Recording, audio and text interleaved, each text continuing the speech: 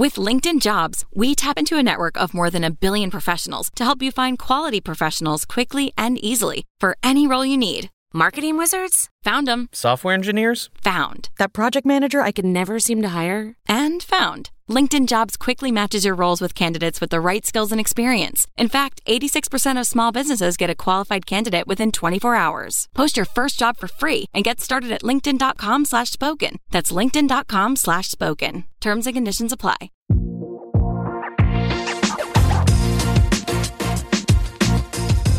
Behind the Knife, the surgery podcast.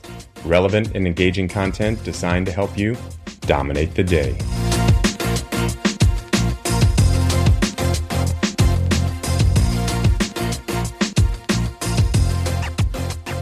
Are you a passionate surgical educator with something to say? Then join Behind the Knife and let the world hear. Behind the Knife is the #1 surgery podcast in the world, with each episode reaching 20,000 listeners. Our current group of subspecialty teams have created incredibly diverse and engaging content, but their commitments are nearly finished, and we want to open up the opportunity to all of our listeners. We're looking for teams of 3 to 4 surgeons who will develop one new subspecialty podcast every 4 months. To learn more, check out the show notes or contact us at hello@behindtheknife.org. Applications are due February 13th. Hey there, listeners, and welcome to Behind the Knife's Pediatric Surgery Journal Review podcast. Today we will discuss the workup and management of a patient with Hirschsprung's disease and break down the specific operative and pathology guidelines. This is Amanda Jensen from Riley Children's in Indianapolis. I am the current Pediatric Surgery Senior Fellow. Today I have with me Dr. Brian Gray. Hey everyone, I'm Brian Gray. I'm the Pediatric Surgery Fellowship Program Director here at Riley Hospital for Children. We want to make sure you have an excellent toolbox for the management of Hirschsprung's disease. And Manisha Bhatia, who is one of the general surgery residents at Indiana University.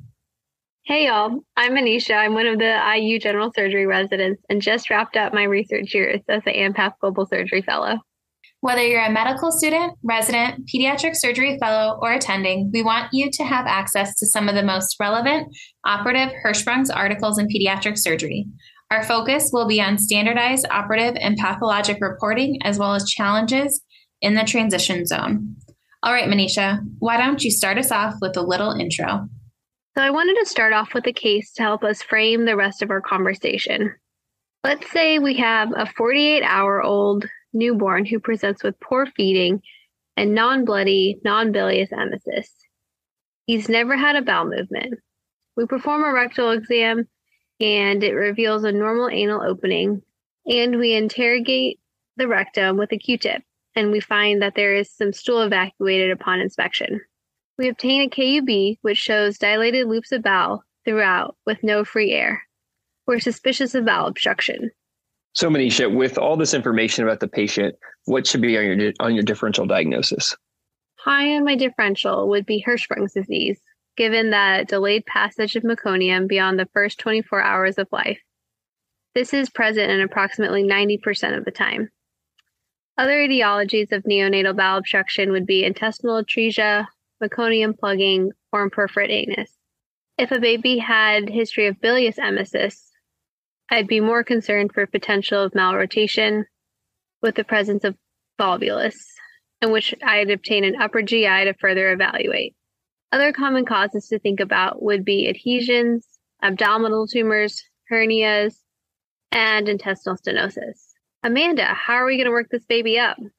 So for this particular scenario, we would get a water-soluble contrast enema to evaluate for distal obstruction and etiology in this patient. Now, given the scenario presented, I'm suspicious, as you mentioned, for Hirschsprung's disease. And with the contrast enema in a child with Hirschsprung's, the affected segment will be small caliber with proximal dilation. Additionally, there will be delayed evacuation of the administered contrast. Lastly, depending on the age of diagnosis, one might also observe an abnormal rectosigmoid ratio. Normal children have a rectum that is larger than the sigmoid, but in children with Hirschsprung's disease, we find that the sigmoid is significantly larger than the rectum. And if there's a late diagnosis, one may also see fasciculations or sawtoothing in the aganglionic segment.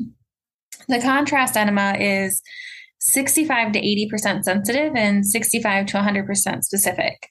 If the BE is concerning for Hirschsprungs, I would then start irrigations on the baby and I would proceed with a suction rectal biopsy. The goal is to obtain a pathologic diagnosis based on the absence of ganglion cells in the submucosal and myenteric plexus, along with hypertrophic nerves. And this can be determined with the use of H&E staining as well as calretin staining. Excellent, Amanda. So that's a great synopsis of our imaging workup and what you might find on our pathologic biopsy. Now take us through the technique of obtaining your suction rectal biopsy. Okay, for suction rectal biopsies, these are partial thickness of the mucosa and submucosa, and they can be performed at the bedside. Our goal is to obtain a series of biopsies, usually 3, and we typically take them posteriorly and approximately 1.5 centimeters proximal to the dentate line. We typically perform these for infants less than 1 year of age. If an infant presents greater than 1 year of age, we would typically take them to the operating room for a rectal biopsy, full thickness. Great. Thanks, Manisha. Amanda, what kind of results are going to take you to the operating room for Hirschsprung's disease? So when reviewing the pathology results, I'm looking for a few specific things to ensure I have an adequate biopsy and result. Veris et al. Created guidelines for synoptic reporting of surgery and pathology in Hirschsprung's disease in 2019. For diagnostic rectal biopsies, they recommended pathology reports to include adequacy of the sample, presence or absence of ganglion cells, presence or absence of submucosal nerve hypertrophy, defined as 3 or more submucosal nerves greater than 40 micrometers thick in one high-power field. Again, I'll say that one more time because that was a mouthful. The presence or absence of submucosal nerve hypertrophy, defined as 3 or more submucosal nerves greater than 40 micrometers thick in one high-power field, and the presence or absence of enterocolitis. If additional testing was completed, the results of the calretin immunohistochemistry or the acetylcholinesterase histochemistry may impact management. Great review. Okay, Amanda, let's say your suction rectal biopsy shows no submucosal tissue. What would you do there? So in this scenario, I would be concerned that we did not get an adequate biopsy, or potentially that the depth of our suction rectal biopsy gun was not deep enough. So for this scenario, I would rebiopsy the child. Great. Perfect answer. You need to make sure that we get an adequate biopsy before we go do anything more permanent for the child. And I've seen it more than once where we just don't get enough tissue and the biopsy isn't deep enough. So unfortunately, you have to eat a little crow and go back, talk to the family again and redo a biopsy. So let's say you go back, you do your next biopsy and it demonstrates the absence of ganglion cells, but they do say that the biopsy is an adequate tissue specimen. What's your next plan? Prior to any operation, I'd make sure the child had been appropriately resuscitated with IV fluids and continue with rectal decompression with rectal irrigation 3 times a day. I'd start teaching the family on how to do the irrigations themselves. Once they're ready for operative repair, the goal of management is to remove the aganglionic bowel and reconstruct the intestinal tract. This is done by bringing normally innervated bowel that has circumferential ganglion cells down to the anus while preserving normal sphincter function. Techniques most commonly performed for Hirschsprung's include Swenson, Yancey Suave, or the Duhamel procedures. This is a great time to discuss the various guidelines for the operative report and the pathology. So the operative report should include if the operation was performed open, laparoscopically, robotically, or transanally. The report should also include the length of the segment of resected bowel, frozen section results of any biopsies, and proximal margin. In this child's case, we performed a Swenson. Regarding surgical reporting, one should include surgical technique, regarding open versus MIS approaches, variations on ostomies, specific type of pull-through, and any details on prior operations if it is a redo surgery. Also, one should note the locations of all biopsy sites, placement of ostomies, site of the anastomosis, length of bowel disease, anastomosis distance to dentate line, and length of muscular cuff when performing Yancey Suave, or length of the retained aganglionic segment and distance of the anastomosis from the dentate line, and length of pouch and type of anastomotic technique if performing a Duhamel. Okay. Now, let's say that your suction rectal biopsies were insufficient or this child presented with chronic constipation at 12 months of life. What would be the next step? At 1 year of age, single full-thickness biopsy is preferable to suction rectal biopsies. Because this is under anesthesia and we can see the dentate line, we can take 5 millimeter biopsies, 1.5 centimeters proximal to the dentate line. We can divide this biopsy for enzyme histochemistry and formalin-fixed paraffin-embedded histology. The pathology should include the sample's adequacy and whether ganglion cells were present along the hypertrophic nerves. Okay, so what's the last way that we might be able to obtain biopsies, particularly for a neonate who presented obstructed and required a more urgent operation? So this patient would likely require a leveling ostomy. When I would write that report, I would include the location of each biopsy obtained, distance from the last biopsy, frozen section results on each biopsy, location of the radiologic transition zone and gross transition zone if visible, and the pathologic transition zone and the length of bowel resected. The pathology report should also include adequacy of the tissue and the presence of ganglion cells. Great. This is a nice segue into the pathology guidelines themselves. So please tell me about the pathology reporting guidelines for these operations, because there's some new data out there. Well, before we talk about the pathology reporting, I think it's important to discuss the preparation of the specimen. So before we talk about the pathology reporting, I think it's important to discuss the preparation of the specimen. To ensure well-oriented sections of the entire circumference, a 0.5 centimeter transverse full thickness strip should be removed from the proximal end. And this section may be divided into 2 or 3 linear segments if the diameter is large. And these sections should be assessed for a transition zone. Dr. Gray, do you do anything specific when you send the specimen to pathology for frozen sections? Anything different for permanent sections? Other than to go out and get a sandwich while I'm waiting for pathology? So I think that the important point you're getting at here, Amanda, is you have to think about the difference between a frozen section and a permanent section. If you are going to go on the information from a frozen section in order to, say, decide where your transition zone starts and ends and where you have good bowel, you really have to be able to trust that pathologist and trust the information that they're giving you.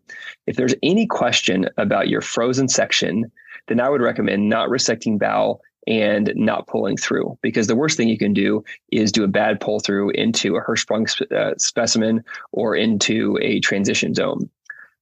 So if that's the case, that you can't necessarily trust your frozen section because you're either in a resource limited area or your pediatric pathologist is out at the golf course today, or for really any reason, or maybe it just looks funny, then the safest thing to do is to take some serial permanent biopsies and do a diverting proximal stoma, like an ileostomy, in order to assure that you're going to be able to have the patient eat and stool and grow while you wait for your permanent specimens to come back. At that point, you'd have your official answer for where the good bowel is, where's the transition zone, and where is the Hirschsprung's bowel, so you can make your full operative plan for when you go back next time. All right, we can once again reference the Veris et al. Guidelines for the actual pathologic reporting for Hirschsprung's. For distal bowel resections, pathology reports are required to include the type of pull-through performed, portion of the colon resected with total length, length of the mucosal sleeve, if it's a Yancey Suave, and positions of intraoperative biopsy sites, length of the aganglionic segment, neuromuscular anatomy at the proximal surgical margin, and if there is active enterocolitis. In these specimens, the pathologist will comment on partial circumferential aganglionosis, myenteric hypoganglionosis, or submucosal nerve hypertrophy. The resection should be performed at least 5 centimeters proximal to ganglionic leveling biopsy, and the entire proximal resection margin should be evaluated to reduce the likelihood of transition zone pull-through. In other words, you should have a donut as a specimen. For an ostomy takedown and closure, the pathology report should also include the total length of bowel, presence or absence of stenosis, aganglionic segment or transition zone, and neuromuscular anatomy at the proximal surgical margin. Great. So why are these guidelines so important? What's the risk of completing the pull-through without pathology results or even incomplete pathology? The biggest risk for any patient undergoing a pull-through procedure is persistent obstructive symptoms or other complications. This could be a result of a transition zone pull-through. And honestly, for me, the idea of a transition zone is somewhat complex. It's defined as this junction between the neuroanatomically normal ganglionic colon and the aganglionic segment. But what does that mean? The transition zone can be estimated with a contrast enema, but we have to ensure there's concordance between the radiologic transition zone and the histologic transition zone. Today, when there's availability, the standard management is to use frozen section assessment of the colonic serosal or full thickness biopsies to help define the transition zone.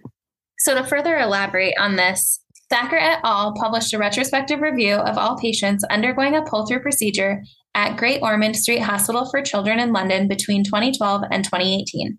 In total, 48 patients underwent pull-through, with 56% of patients requiring a stoma prior to their definitive pull-through, most commonly because of the presence of gross abdominal distension despite irrigations.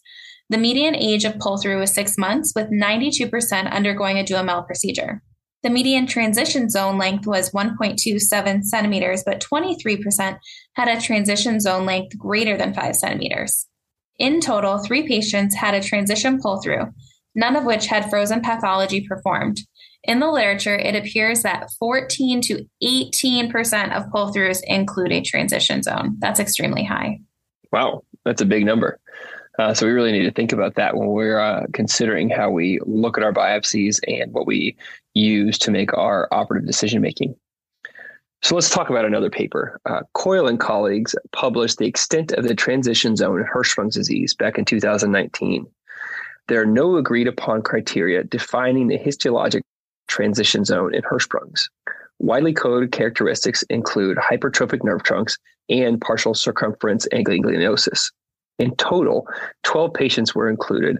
All but one had their diagnosis confirmed by section rectal biopsy. The patients typically underwent their pull-through at 3+ months old with median age of 5 months, and operative repair was done once colonic decompression was achieved with saline irrigations. Authors collected the pathologic specimens to analyze. They defined transition zone bowel as bowel with the presence of hypoplastic ganglia, presence of submucosa or myenteric hypertrophic nerve trunks, or the presence of ectopic ganglia. They define long segment disease if the aganglionic colon plus transition zone was greater than 20 centimeters. The authors are blinded to patient pathology, and they compared the Hirschsprung's bowel with that of normal bowel. For 11 of the 12 patients, a segment of hypoganglionic bowel separated the aganglionic and normal ganglionic colon. Then they divided patients by extent of disease. Those with rectosigmoid disease had a median of 5 centimeters of aganglionosis with a median transition zone of 6 centimeters. Those patients with long segment disease measuring a median of 16 centimeters, the median length of transition zone of 13 centimeters. They recommended extended resection of a minimum of 5 centimeters beyond the most distal ganglionic intraabdominal biopsy and intraoperative histologic examination of the proximal resection margin to minimize transition zone pull-through. So really the big takeaways from this article were that the radiologic transition zone was consistently more distal than the histologic transition zone. So the use of frozen sections intraoperatively should be a mandatory component of pull-through operations. And lastly, the longer segment Hirschsprung's disease tend to have longer transition zones. All right, Manisha, that was a great synopsis of what we learned here. I think we might make a pediatric surgeon out of you yet. We want to make sure whether or not we can trust our biopsies, whether or not frozen or permanent. We want to make sure there's accurate reporting from our pathologists. Surgically, we want to make sure we give the pathologist a full circumferential donut of bowel. And then we want to look in our biopsies to see, is there ganglionosis or aganglionosis? Do we have hypertrophic nerves? In the Hirschsprung segment, there should be increased acetylcholinesterase and decreased calretin staining. And then we want to make sure that we do a pull-through of at least 5 centimeters past the end of the transition zone. However, in the last paper I mentioned to you, they made sure to tell us that for a longer segment disease, consider a transition zone of more than 5 centimeters. Thus, we need to take a little bit longer bowel before we put it back together. Well, we hope you enjoyed this journal review of Hirschsprung's disease. Until next time, I'm Dr. Gray from Riley Children's. And I'm Amanda Jensen, Senior Fellow at Riley Children's. And I'm Anish Bhatia, Global Surgery Fellow and General Surgery Resident at Indiana University. All right, y'all, remember, dominate the day. Be sure to check out our website at www.behindtheknife.org for more great content. You can also follow us on Twitter at Behind the Knife and Instagram at Behind the Knife Podcast. If you like what you hear, please take a minute to leave us a review. Content produced by Behind the Knife is intended for health professionals and is for educational purposes only. We do not diagnose, treat, or offer patient-specific advice. Thank you for listening. Until next time, dominate the day.